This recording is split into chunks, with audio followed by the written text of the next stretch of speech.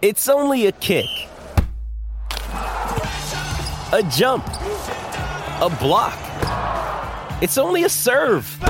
It's only a tackle, a run. It's only for the fans. After all, it's only pressure. You got this.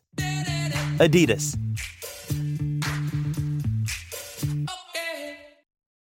This episode is brought to you by Shopify. Whether you're selling a little or a lot, Shopify helps you do your thing, however you cha-ching. From the launch your online shop stage, all the way to the we just hit 1 million orders stage. No matter what stage you're in, Shopify's there to help you grow. Sign up for a $1 per month trial period at shopify.com/special offer, all lowercase. That's shopify.com/special offer. Another day is here, and you're ready for it. What to wear? Check. Breakfast, lunch, and dinner? Check. Planning for what's next and how to save for it? That's where Bank of America can help. For your financial to-dos, Bank of America has experts ready to help get you closer to your goals. Get started at one of our local financial centers or 24/7 in our mobile banking app. Find a location near you at bankofamerica.com/talktous. What would you like the power to do? Mobile banking requires downloading the app and is only available for select devices. Message and data rates may apply. Bank of America N.A., member FDIC. Why take one vacation with the family when you could take all of them? With Royal Caribbean, you don't just go to the beach. You visit a private island and race down the tallest water slide in North America. You don't just go for a road trip. You ATV and zip line through the jungle. You don't just go somewhere new. You rappel down waterfalls and discover ancient temples. Because this isn't just any vacation. This is all the vacations. Come seek the Royal Caribbean. Ships Registry, Bahamas.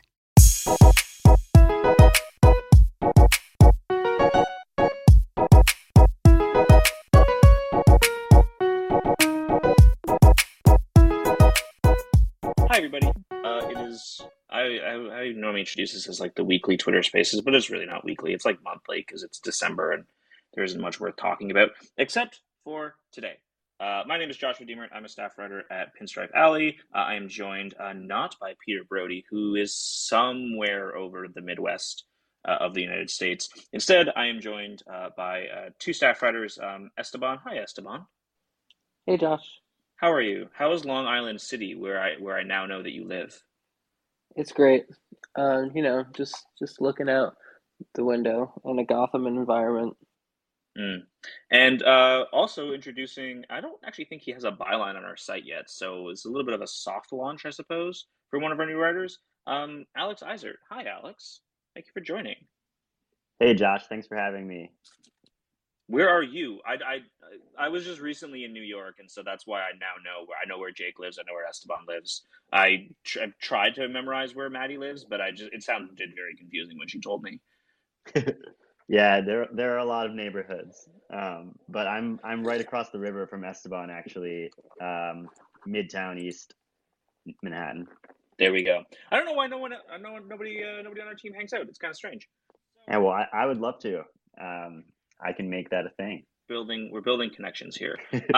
So those who don't know, Alex recently was hired as a contributor at Fangraphs, and then applied to our contributorship that opened and got the job. He's very, very talented. I think he's quite insightful, and we are excited to have him on the team.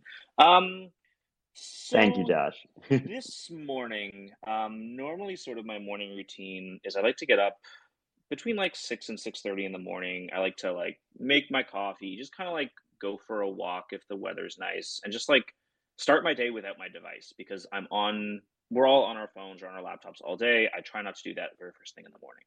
So I go to do that, my coffee's being made, and I pick up my phone, and Carlos Correa is no longer a San Francisco Giant. And we've got a bunch of Yankee stuff to talk about, obviously, with the press conference from this morning and Carlos Rodon being official, and then some of the DFAs that just came down this afternoon. But boy, I really thought that Carlos Correa was a Giant, and what a strange set of circumstances. Yeah, so I woke up around like 6:30 a.m. Eastern time, around there, And I did not do what you did, Josh. I looked at my phone immediately and I saw New York, and whenever I have an alert on my phone from Jeff Passan and it starts with New York, I get like a little bit of a heart drop. And then it was Mets have signed Carlos Correa to blah blah blah contract. And sometimes I'm slow to get up, but today I like jumped up and was just shook. Yeah, I'll be honest. I'm a bit of a night owl, so I was awake when it happened. I mean, And apparently so was Wait, I, but I what? just wasn't on Twitter. Like I was like, okay. because it happened at like one in the morning on the East Coast, right? So I was like, Yeah, Oh, that's it? Okay, I was like okay. watching TV and just wasn't on my phone, and then woke up this morning to the news. might have been a little later than one if I'm being honest. Oh well, whatever. But yeah, no, I was like, who is up right now at the same time as me on the Mets making this deal? So, a couple different things. First of all, I think it's funny when they canceled the press conference, when the Giants canceled the press conference. I posted in the Slack, is this something or nothing? And because, once like everybody in the industry kind of starts to report it, yeah, like we know that it's not official until the team says something, but like we all kind of know what's going to happen. Like Carlos Rodon signing wasn't official until today, and we all kind of knew that he was going to be a Yankee. Um, but and then stuff started coming about the medicals and whatnot. I'll be honest, I thought that what was going to happen was the contract would be restructured, but the Giants would stay in. Whether that would be some options or sort of the overall term of the contract was dropped. I can't remember. The only really comp for this is when the Red Sox traded for Alex Rodriguez, and then all of a sudden they didn't. That's the only comp for this that I can think of. Yeah, I was thinking the same exact thing like this morning, trying to reason through anything that is at all comparable. And that's the only one I could think of is okay, we have this player. It's all but done. And then when you go to well, you try to cross the finish line, it all goes wrong. I was like trying to read. It's obviously not going to come out that much about any specifics because that feels like a violation of privacy. But all the information that has come out has probably been from Boris, but it's all been so interesting. Like him saying that he gave the Giants a pretty good window, and honestly, it seems like a big window. It's been multiple days since they've agreed to the contract, and then once the Giants said that they were not done within whatever window Boris gave them, he moved on. It seems pretty simple and like good practice from the agent side. Yeah, and I mean, like Scott Boras is. I don't know. I mean, I know how Esteban feels about Scott Boras. I don't know how you feel, Alex, but I feel like we're probably in consensus. Like, Scott Boras is the best in the game for a reason, and I guess his own telling of the story was, he was on the phone with Steve Cohen, and I guess Cohen's in Hawaii right now, and Boras was like, "Okay, San Francisco is getting cold feet. Turn around and get the best, next outstanding offer." And I have a lot of admiration for agents. I think Judge's agent played this offseason fantastic. And I mean, Boras is Boras. Yeah, no, I mean, I gotta hand it to Boris too. I mean, unless he's doing the reason that I think he did so well is because he shaped the narrative that way. But makes sense that I guess Steve Cohen was in Hawaii. He was up that late too. But yeah, no, I think it seems to me like a case of the Giants or maybe the ownership getting cold feet. Maybe they're like, hang on. They saw, Minnesota's final offer was, I think, 65 million less, and they were like, hang on, like, could we have had Correa for less? Like, maybe we can try and restructure the deal here. And there have been some cases where that's happened in the past. I think, I mean, not the most prime example, but Giovanni Gallardo, I think, signed with the Orioles. And yeah, then, I totally remember when that happened. Yeah, but then he ended up signing with them anyway. So maybe they were trying to restructure the deal like that. I mean, yeah, there's the A-Rod trade. There was there was an Omar Vizquel trade in the early 2000s, though we don't talk about Omar Vizquel anymore. But yeah, I find it interesting that like he did end up getting less money. Like he got a full year and $35 million less. So clearly there was room to change the contract. He would have accepted less money. Obviously he did. But for whatever reason, the Giants just couldn't get there. And boy, the Giants, we're going to talk about the Red Sox in a second, but boy, the Giants have had just a terrible, terrible offseason. Esteban, it sounds like the Mets are going to play him at third. I know that you are probably in the 99th percentile of Carlos Correa watchers, not just among like baseball writers, but just people in general. I think probably you've watched him play more than some of his cousins have. Um, what do you think about the shift from short to third? I mean, other players have certainly done it, but I'm curious, given that he wasn't quite as good defensively this year as he's been in the past, and frankly, was never as good as he was in 2021. What do you think about the position change?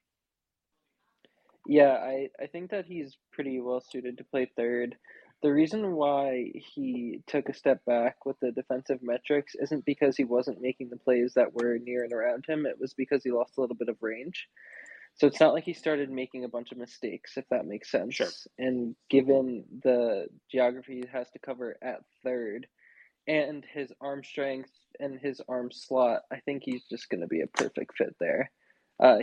So a lot of people who are great fielders from third base throw from right over the top, sort of like a catcher, not exactly like a catcher, and just have backspin throws. You can't throw it like a second baseman or shortstop where you drop 3/4 or drop all the way down to the side. Like you just can't do that from third base.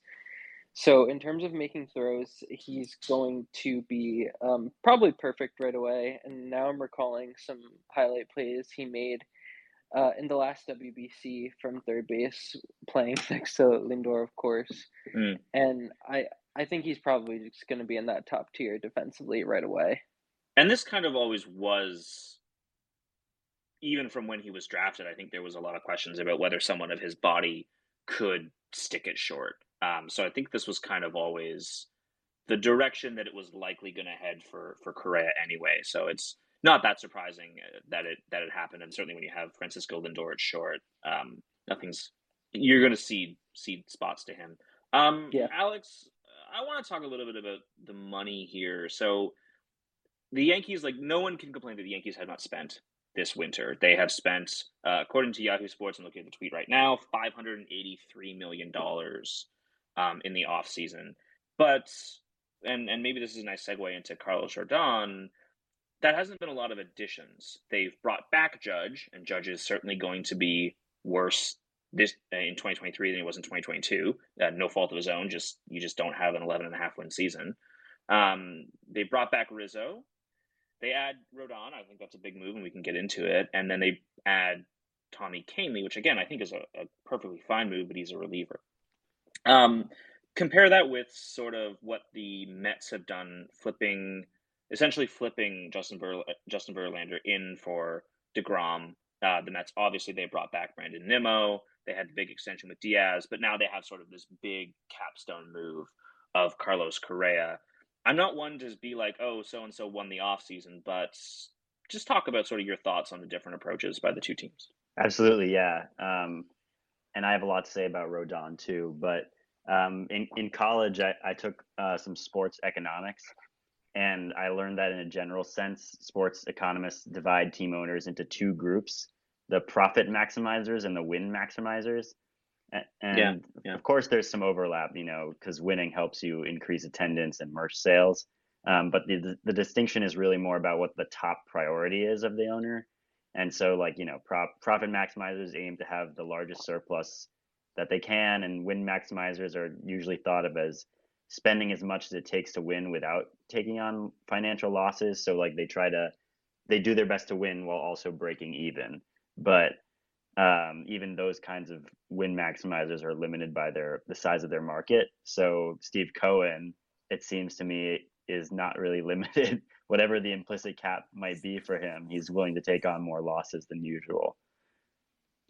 With the Yankees, I think that, so Steve Cohen obviously calls to mind Steinbrenner, who, he was of a similar ilk, but I think his kids, they the team is one of their more primary sources of income, so they're more interested in profit than maybe their father was. Yeah. I think also like, and I mean, I don't want to carry water for a billionaire, so it doesn't come across as that. But like, I think that people maybe don't understand the difference in scale between the resources that Steve Cohen Mm-hmm. has and the resources that every other owner in baseball has. Like, the next richest owner has a third of the wealth Right. of Steve Cohen. And, that matters. And I think, happy that the Mets are spending. I think it's kind of icky, the way that some Mets fans are like Uncle Steve and sort of attaching a sort of parasocial relationship to Mm-hmm. him. But yeah, I mean, it is just asking all these teams, like, why can't we just spend more? I mean, it's similar to what the Padres do. And there was that exec that was like, I don't understand where the Padres are finding all this money. And it's Right. like, well, just spend it. Yeah. We should talk a little bit more about the Yankees because this is not a Mets show. Esteban, Alex, you tease that you have a lot of thoughts. Esteban, you are our sort of Carlos correspondent because I know that Rodon, like Correa, is one of your great loves. You must have been very excited last week. Yes, I was excited. I was also surprised, if I'm being honest. Like, I know that the smoke had been building up over the last few weeks, but going into the off season, I was pretty much expecting the rotation to stand pat and have all of the reinforcements come on the offensive end. Like, I just didn't think Rodon would be an option, and I'm happy that he is. And now, not just an option, but is on the team as a quote unquote co-ace. And I think that the whole ace, not ace debate, I don't really know what it means, but all I know is that he might have a better season than Garrett Cole. And I Garrett am Cole's top. a veteran of Masahiro Tanaka being a Yankee, so ace, not an ace conversation just wears me out, and I don't really have time for it. Yeah.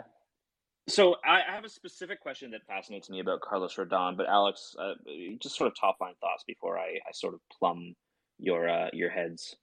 Yeah, I mean, I think that the two pitch situation. Oh, there. Okay, well, it's no fun if you just. All right, go ahead. Segue. Mm-hmm. I mean, so last year Rodon was third in the league with his top two pitches. He used 92.2% of the time. And, a lot of people are like, is that sustainable? Usually, two pitch types end up in the bullpen, right? But, there's been a lot of research. I wrote a piece for Fangraphs a couple months ago on back end starters who pitch in relief during the postseason and who ended up performing much worse going to relief. And someone was like, well, the starters whose stuff plays up most in relief are not necessarily, back end starters. It's more that they're guys who had two good pitches who couldn't make it as a starter. But the truth is there are a lot of those guys who've taken the leap from actually being mediocre to great by virtue of scrapping their bad pitches and only throwing their two good ones, like Kevin Gausman. Dylan Cease, actually, this past year was his first season using just two pitches 80% of the time. And then, of course, Rodon, 2021 was his first full healthy season using just two pitches 80% of the time. And, this season's leader in two pitch percentage was Spencer Strider. This strategy has become increasingly popular since Carmen Ciardiello wrote about it on Fangraphs in 2021. He looked at two pitch percentage for all 100 inning pitching seasons from 2011 to 2019. And from that time, 14.6% of pitchers use two pitches 80% or more of the time. But these past 2 years, it's nearly doubled to 28%. So I guess, advocate because I'm a fan of Rodon. I think he's going to be very good. Mm-hmm. And it wouldn't surprise me, to Esteban's point, if he was better than Garrett Cole this year. I guess my question would be, what two pitch pitchers and either third time Mm-hmm. through the order penalty or just general innings pitched in a season? Because my gut would be, your third time through the order penalty would be a lot higher because a guy has seen everything that you have. And maybe that's an old school, coach approach to thinking about it. Rodon also pretty famously is not a workhorse. So Right. does only having 2 pitches play into that? I would be curious if there is research. If I'm completely wrong, again, it's something that pops up when you see a guy throw 93% of his pitches is a fastball and a slider. Right. So the same article, Carmen Ciardiello, what he found was that those kinds of 2-pitch pitchers, i.e. 80% or more of the time they're throwing their top 2 pitches, they perform better on a per inning basis, but worse third time through the order. So Sure, this yeah. is something that the Yankees have to be aware of with Rodon. I mean, it wasn't like he was going to be an innings eater anyways, right, because of his injury history, but he also hasn't averaged 6 innings per start since 2018, probably because he's worse third time through the order. So maybe only leave him in when the bullpen needs a rest or the team has a big lead. So, Esteban, sort of your expectations specifically on, the innings and how much use the Yankees are going to get out of him. I mean, I thought the thing that surprised me about the Rodon deal was how cheap it was. Like, Yeah. I would not have bet that he would have signed for $27 million a year. I thought he was getting over 30. I thought that was going to be one of the real stumbling blocks. So Fangraphs has some projected. I don't know if you guys know Fangraphs, cool little site. Their projections for him right now, 181 innings. He has never thrown that. The closest that he came was this year through 178. If you were to take the over-under on just the innings count, would you go over 181? I would probably go under, and I think that's because the Yankees / Aaron Boone are in a better position to be aggressive with their bullpen. Sure. Malachi wrote about this a little bit in his preliminary analysis / reaction to the deal, is that this is probably the first time obviously this is the first time because he's only been elite now for, say, 2 years, or I don't even know if it's really 2 years, but mainly last year when the White Sox pen struggled, they weren't very good even after Rodon came in. And then this year, I really wouldn't say that the Giants had a great bullpen. So the Yankees, like I said, will be aggressive with taking him out probably since they have such good pitchers in the pen, and to protect him and make sure that he has some sustained longevity over the course of the deal. But another thing I wanted to add about Rodon in particular and go deep in games is that he's one of the highest velocity gainers as a game goes on, which I think might actually help him with getting deeper into games, is because the way this might not be rooted in data and research, but the way that I think about it, if I was calling pitches, is that this fastball isn't exactly the same as it was in the beginning of the game, which means that the way it's interacting with this 80 grade slider is also not the same as it was in the beginning of the game. And yeah, his third time through the order penalty this year, it wasn't terrible. He didn't throw that many innings third time through the order. I think like it was like 35 innings or something like that. But the numbers were still pretty good, and I'm curious as to how the Yankees will let that play, because as I said, the pen is so strong and they will want to keep him healthy. But I think this is a different type of pitcher that we need to think about with third time through the order. Facing a fastball that jumps up 3-4 miles per hour from at bat 1 to 3 is a weird experience. Sure. If that makes sense. I have some more things I want to talk about with the rotation in general, but I know Nikki raised his hand with a question. So Nikki, go ahead. What's up? No, I've been hearing now, like, I guess everybody, all these Yankee fans alike now are like getting this, the Mets are buying the pennant. I mean, it was okay when we were doing it, but where do you think Shohei Ohtani ends up in New York, whether it be Mets or Yankees? Because I just feel like it's back to becoming the center of the baseball universe. And I know I hear, hey, West Coast Shohei, but I got a strange feeling he's going to want to get in on this action here. Yeah, so I mean, this is sort of looking. I mean, who the hell knows what's going to happen a year from now? A year ago, we were sitting around thinking, "Oh my God, a 40 home run season from Aaron Judge would be a great season from him." I think I don't think there's a hope in hell that Shohei Ohtani ends up a New York Yankee next year. I don't think that he fits their philosophy, just sort of from a broad, like relatively conservative approach to baseball. I don't think that he fits there. I don't think that he fits the roster because Stanton and Judge will increasingly take up more and more DH spots. To say nothing of DJ LeMahieu, who I'm getting very tired of. And I think that Otani has in the past talked about, money not necessarily being the most important thing to him.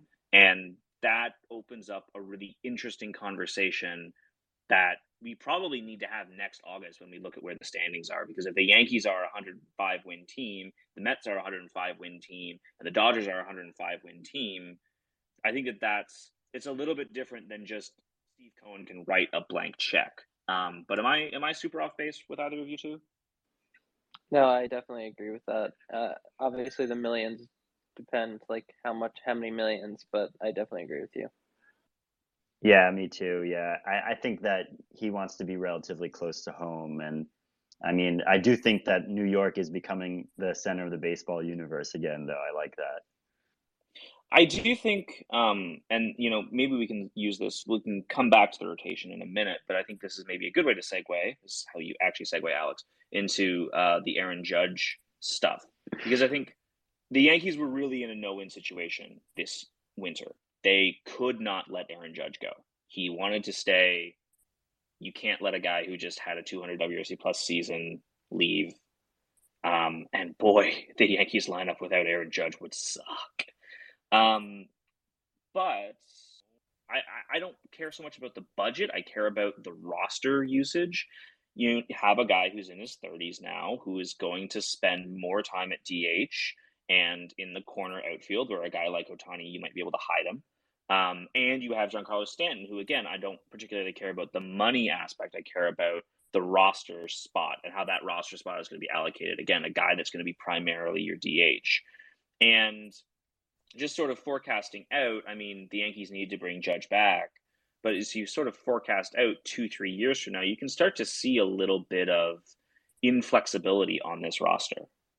I mean, I don't know if I necessarily agree with that because we have guys coming up like Oswaldo Cabrera, Peraza, Volpe. All those guys came up as infielders, and we saw Cabrera come up last year and had a cannon for an arm in the outfield.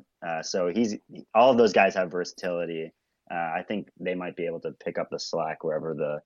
So like you have versatility within the organization, but it limits the amount of moves that you can make from outside the organization is more of my point. To this point of Shohei Ohtani, you can't really give Shohei Ohtani an 8-year contract if you wanted to DH 4 games a week, because what do you have Giancarlo Stanton doing?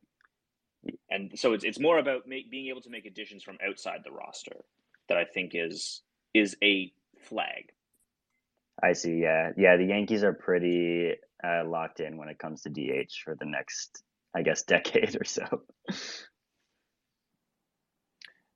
This is something that I've been thinking about continuously, and I still am not sure about how I feel about the situation. Obviously, the Yankees player development with hitters is going to need to catch up to the player development with the pitching. A lot of that flexibility, as you and Alex have pointed out, rides on this first batch of prospects. But what I'm even more interested in is the following one, is because this first group of prospects that's coming up, I know that they haven't played in the big leagues, but in terms of development and success in the minor leagues, like they have been a success.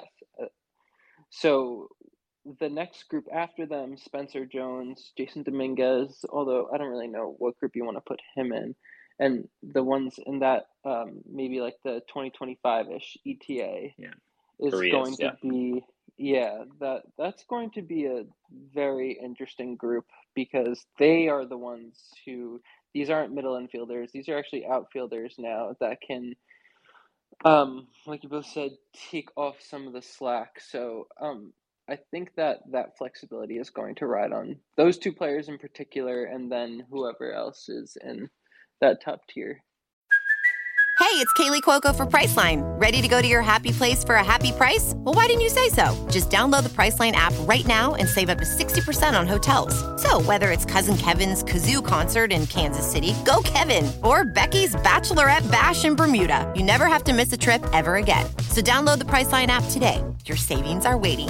Go to your happy place for a happy price. Go to your happy price, Priceline. Why take one vacation with the family when you could take all of them? With Royal Caribbean, you don't just go to the beach. You visit a private island and race down the tallest water slide in North America. You don't just go for a road trip. You ATV and zip line through the jungle.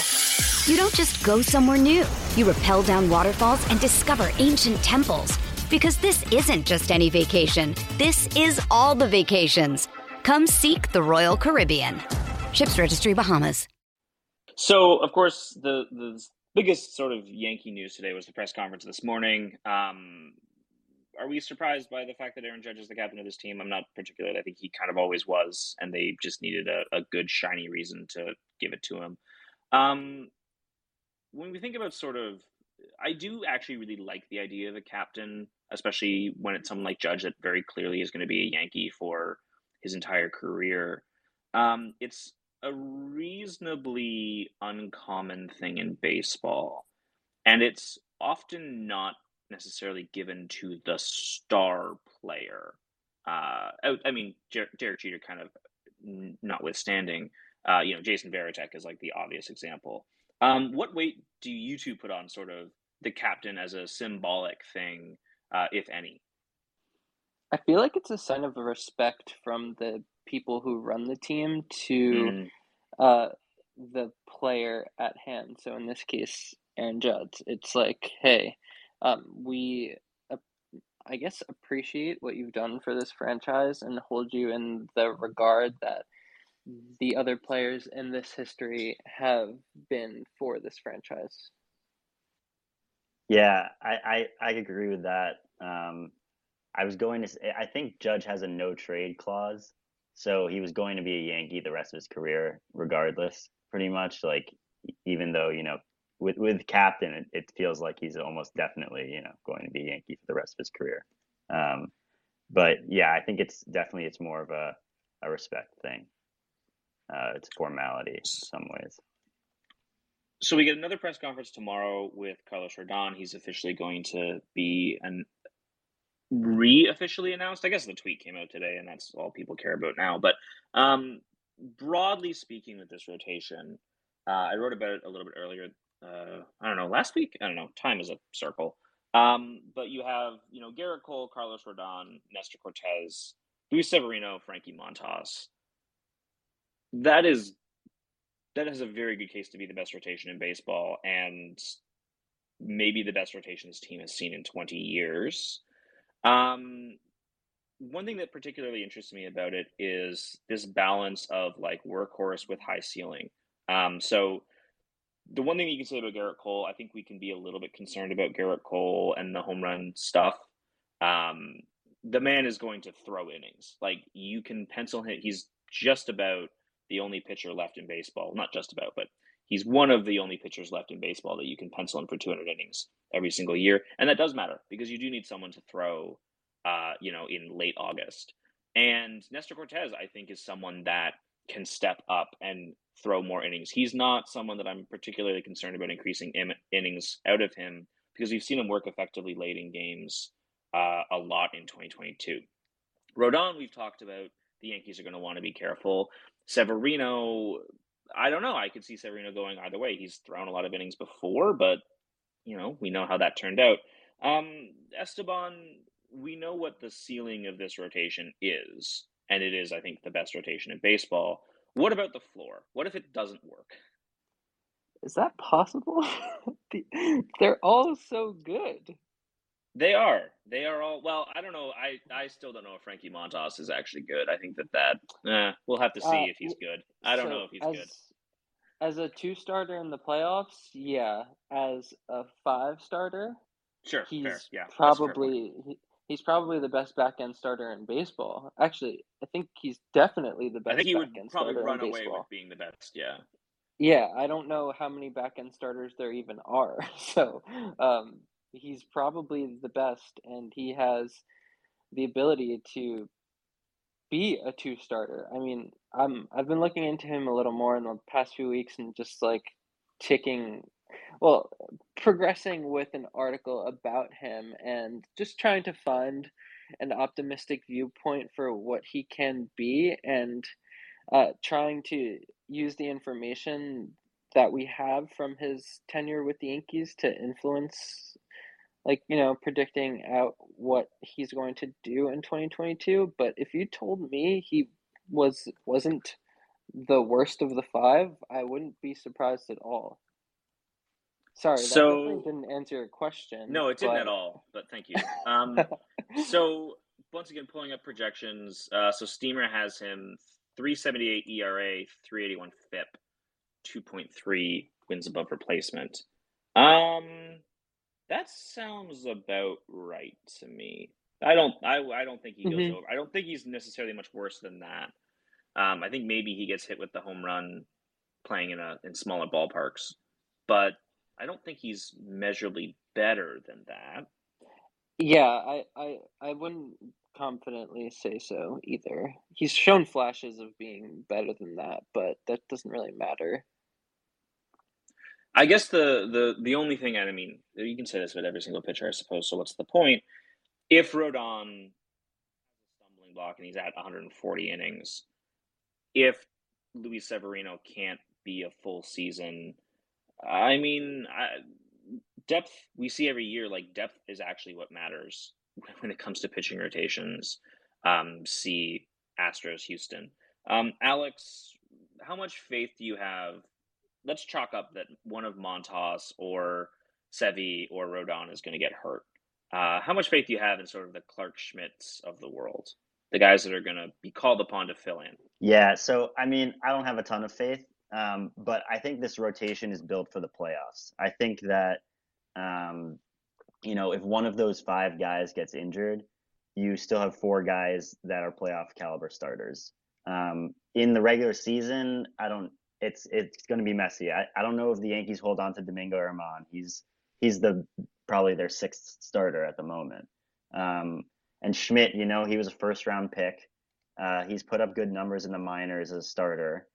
You have this guy Crook, who he's put up really high ground ball rates in the minors, but he's kind of a non-prospect.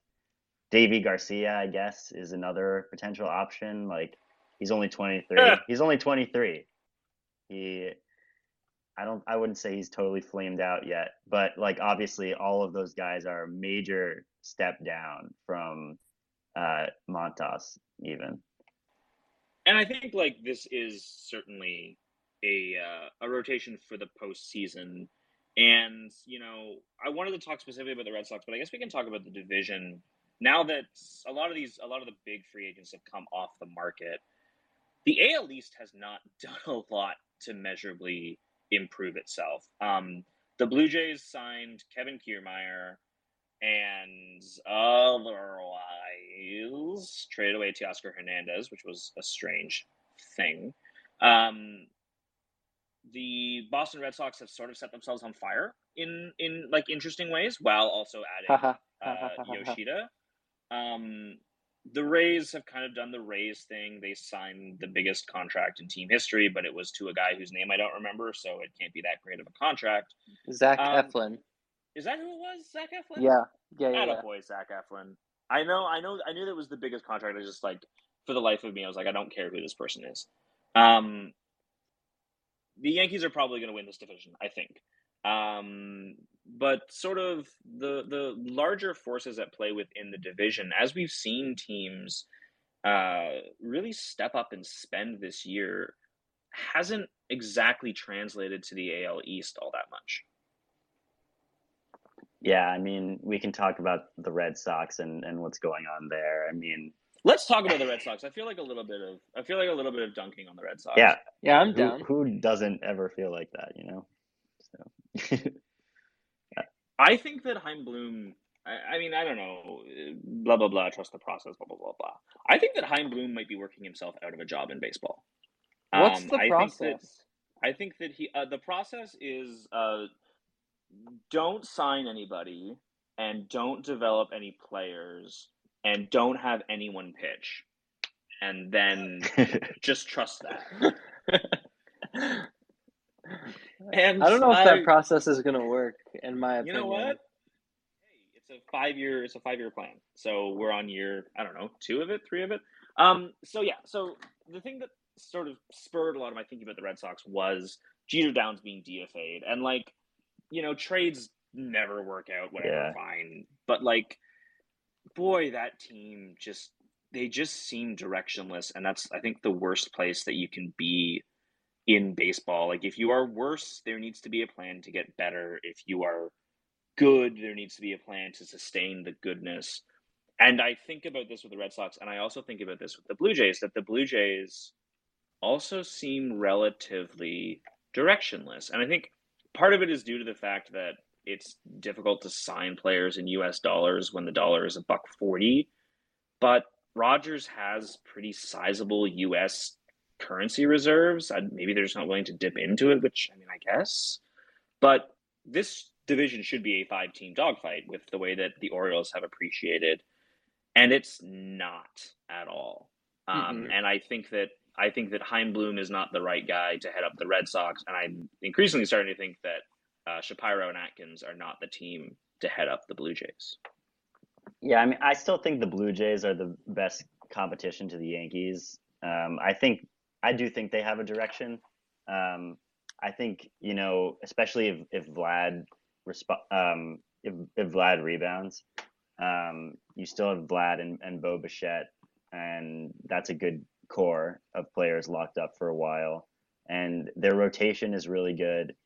Manoah, you have locked up for a while, and Gosman, and they just signed Bassett. That wasn't a small move. I even think the Kiermaier move makes sense. Springer, hasn't been the healthiest in his Blue Jays tenure, and he probably needs to move off center field.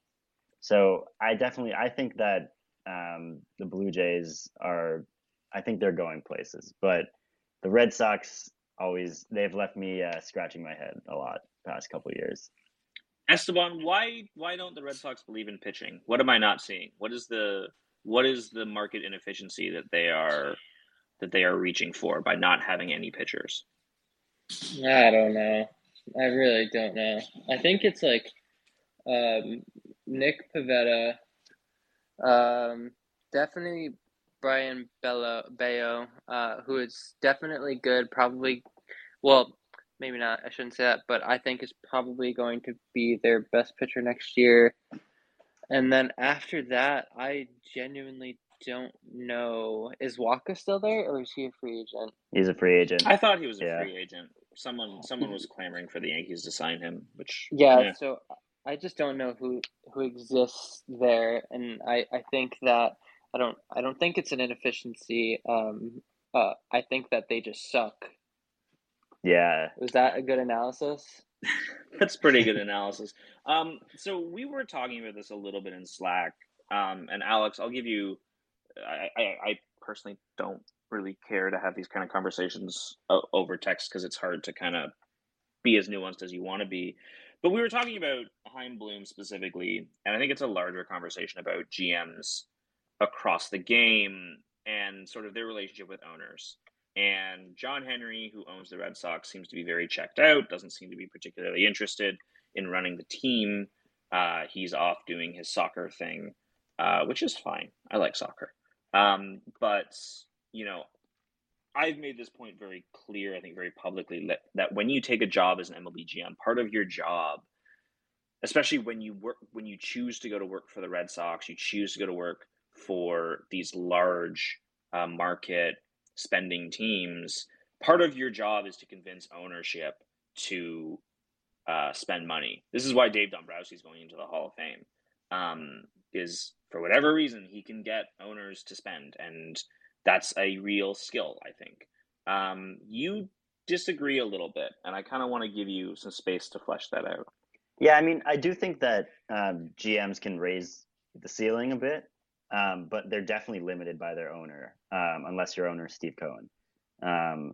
And I think it's quite the juxtaposition between Bloom and Dombrowski. I mean, the last two heads of ops for the Red Sox, and I think it does have to do a lot with Henry being kind of checked out. I mean, you know, Dombrowski's known for you know, win now and kind of selling off all the prospects, and that's thought of as not particularly sustainable, but it gets you where you want to be. And so that's what happened for the Red Sox, you know, in 2018. And then maybe Henry was like, if I'm trying to get inside his head, maybe he's thinking like, okay, I want to focus more of my resources on soccer now. Let's get someone who can build a more sustainable team. But I really don't think Bloom has done a good job. Esteban, what do you think? I agree with you.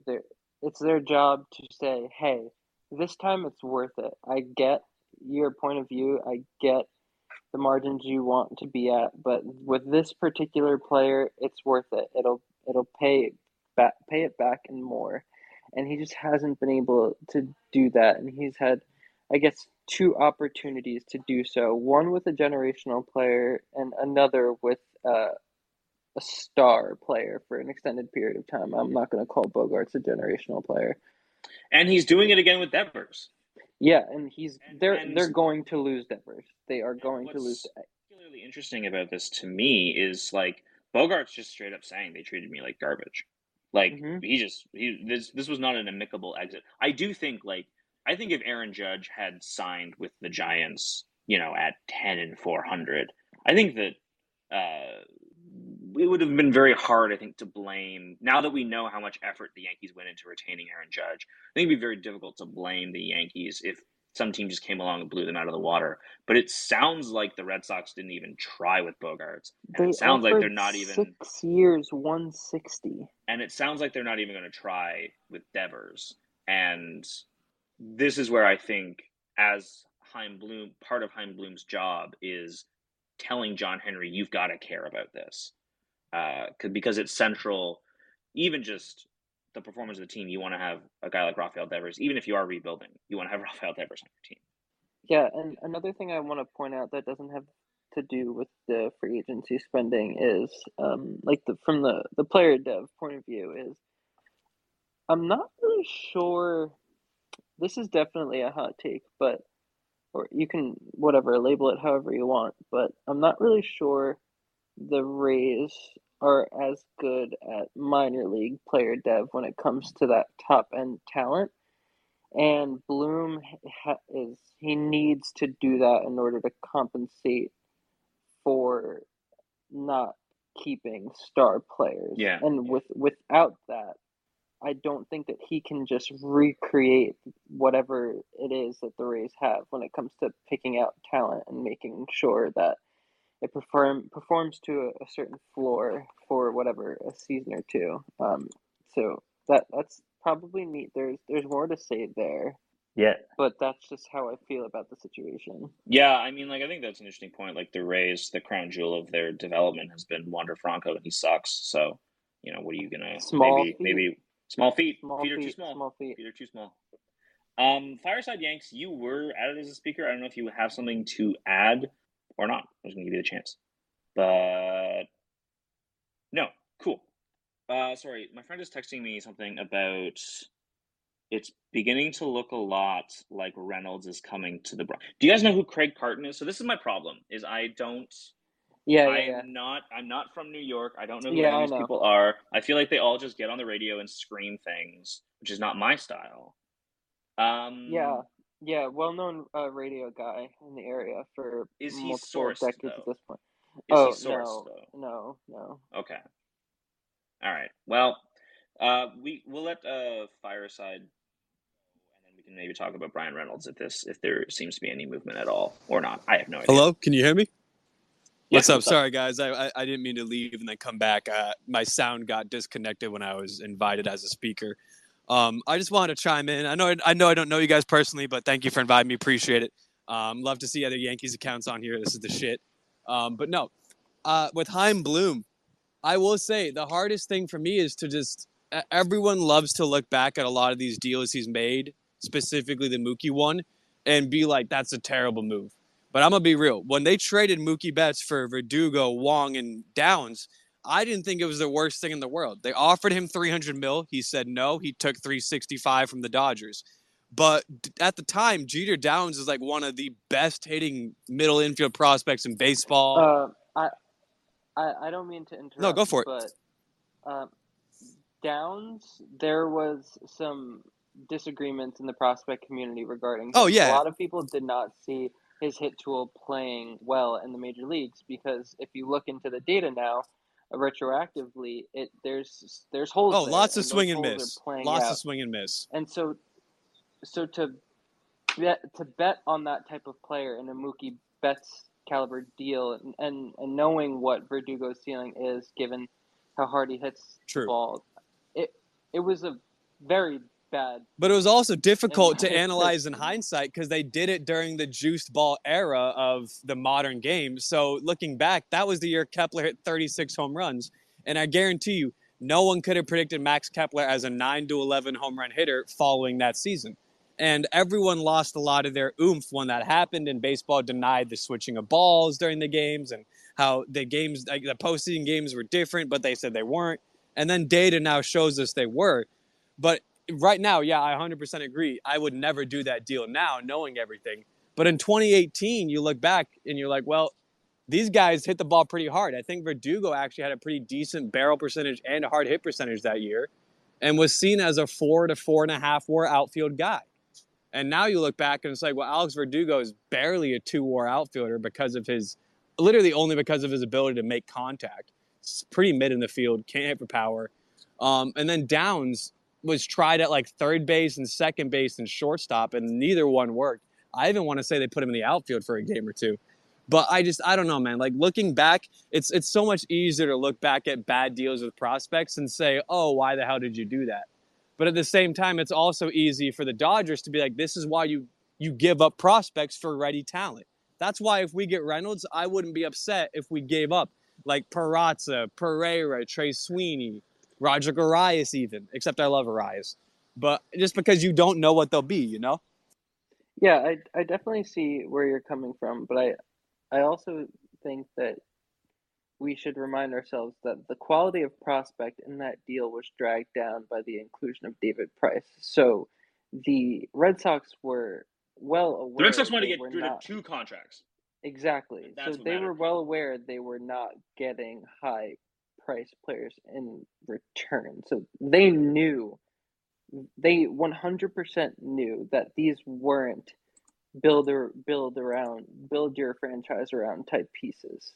And I think to say, you offered him $300 million, he said no. I think that's actually a bit of a cop-out thing to say because, look, I am a simple person. I think if you have a guy that's on a Hall of Fame trajectory, he plays Gold Glove caliber right field, he just won the MVP, he is perhaps the best internal talent you've produced in 50 years, and he's a right-handed hitter, and he turns down an extension offer. Instead of trading him, you keep him for that final season, and then when he goes to be a free agent, you just offer him more money than any other team offers him. And I think that that's a very successful way to keep generational talent in-house. Could be wrong. Just my reading of the situation. I mean, is that not what the Mets tried to do with DeGrom? I mean, it's literally what the Yankees did with Judge. That's the parallel that I'm drawing. But I feel like the Mets tried to do the same thing with DeGrom, and then they just got vastly outbid. It sounds like DeGrom kind of wanted out, though, which I think is a little bit different. Did Betts not want out? No, Mookie's on the record saying he wanted to stay. A little Jacob QAnon can go down and pitch for an irrelevant team. Fucking Texas. So we have to wrap this up in a couple minutes because I know Alex said he has to bounce at 7. So I don't know who this Reynolds. I mean, it sounds like most of the momentum was on a Max Kepler trade. Max Kepler doesn't excite me in any way whatsoever.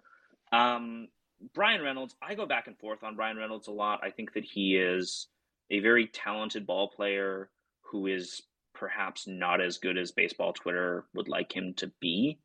What do you two think? I mean, I am. Yeah, Alex, you go ahead first. Okay. I mean, I'm pretty high on Brian Reynolds. Maybe not as a center fielder, but he's a great hitter. I don't. It sounds like the Pirates asking price is astronomical, and like you might even have to part with, at least two of Volpe, Peraza, Dominguez to get him, and that's which is Peraza and Dominguez. They're not trading anything. Okay, so that's for three years of Reynolds, which I would not do. I think you have some other decent options. We're trying to fill left field for this season. Conforto, there's some risk there, obviously, because he hasn't played in a while, but you don't need to commit long term or for a ton of money or sacrifice a prospect. And when he's healthy, he puts up Reynoldsian numbers. And as a backup plan, you could put Oswaldo Cabrera back in left field. Even, dare I say, Hicks.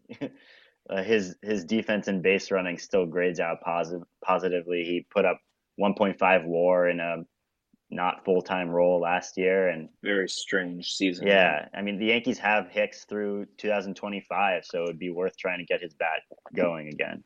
Esteban, I know that this is being retroactive, but given that you're somewhat of a published authority on this, Michael Conforto or Cody Bellinger, who would you rather have the Yankees sign? I know we can't get Bellinger, but So I don't think my answer to this is necessarily me saying who I think is the better player, but I think Michael Conforto, because I'm more willing to bet on his bat returning with health than Bellinger's at this point. Bellinger has played poorly for an extended period of time. Michael Conforto has just not played. Sure. Exactly. And yeah, that's probably a weird answer, but I don't know. I've seen Cody Bellinger just be bad. And yeah, he might have been playing injured or something, but he's just played so poorly. Okay, so it's Christmas time. It's holiday time. I don't know, whatever you want to call it. I don't care. Baseball's probably going to go into a bit of a freeze unless something happens today. What's sort of the last move? If you had to predict, is it a trade for a left fielder? Is it Michael Conforto, or is it just roll with the internals? Because this is sort of the last piece of this roster. Yeah, I don't think they're going to sign at least I would be surprised if they went with Conforto. I just think they need a higher floor outfielder, and it's hard to say that a Brian Reynolds trade is more likely because the prospect has the price has been reported as so high, but I think that they would my hunch tells me they would rather stick with internal options like Hicks and Cabrera than go with such a potentially volatile player in Conforto. Do you think the internals are more likely than Brian Reynolds? Yeah. At least during the offseason. I wouldn't be surprised if Reynolds ends up with the team mid-season or next offseason. Alex? I don't think Conforto is implausible. You could roll him out there. They said he's going to be ready for spring training. Roll him out there for the first part of the season and see how he does. And you can, if it's a 1-year deal, you cut him loose. Mm-hmm. And then you go with Hicks and Cabrera in left field the rest of the year. Yeah, if they have any batted ball data or swing data on Conforto, I would be pretty confident that they would do that. My only question is, do teams get access to that during a time like this when a player hasn't played for so long? They get access to it if it benefits the player's case. Otherwise, Scotty will be like, "Oh, sorry, we forgot to turn the camera on that day." Yeah, definitely. So if that data is available and promising, then yeah. But I don't know. Is it worth the risk? I don't know. How He much was money so do you good. think he commands? He was so good. 15-ish, probably. Yeah, Yeah. 115. I'm okay at 115, all things Yeah, I would considered. be okay with that. Yeah, I Um, mean, Less than Bellinger. yes. yeah, yeah, probably because the defense and Yeah. speed. I think the reason why I'm sort of warming up to Conforto the more that I think about it, and I wrote about this year. In 2017, there was like this real debate whether you would rather have Aaron Judge or Michael Conforto. There was a debate for about like the first month and a half of the season, and there were a lot of people who said that they would rather have Michael Conforto than Aaron Judge, including some of your coworkers, I believe. And Names. it would just be fun to have those two guys in the outfield at the same time and be like, oh, like Aaron Judge only has 4 wins by the All-Star break. That's kind of a letdown. And like Michael Conforto is like a league average hitter, and we're all just thrilled. I think that'd be a fun thing to follow for the season. Yeah, I spent so much time. I think it was yesterday trying to find a graphic from whenever that was, whatever year that was, because I remember it on MLB Network, like all of their statistical comparisons, and I tried to find it yesterday, and I just couldn't do it. Yeah, what a time for the baseball intelligentsia. Alex, thank you so much for joining. We're super excited to have you. I'm excited to see your first words on the site.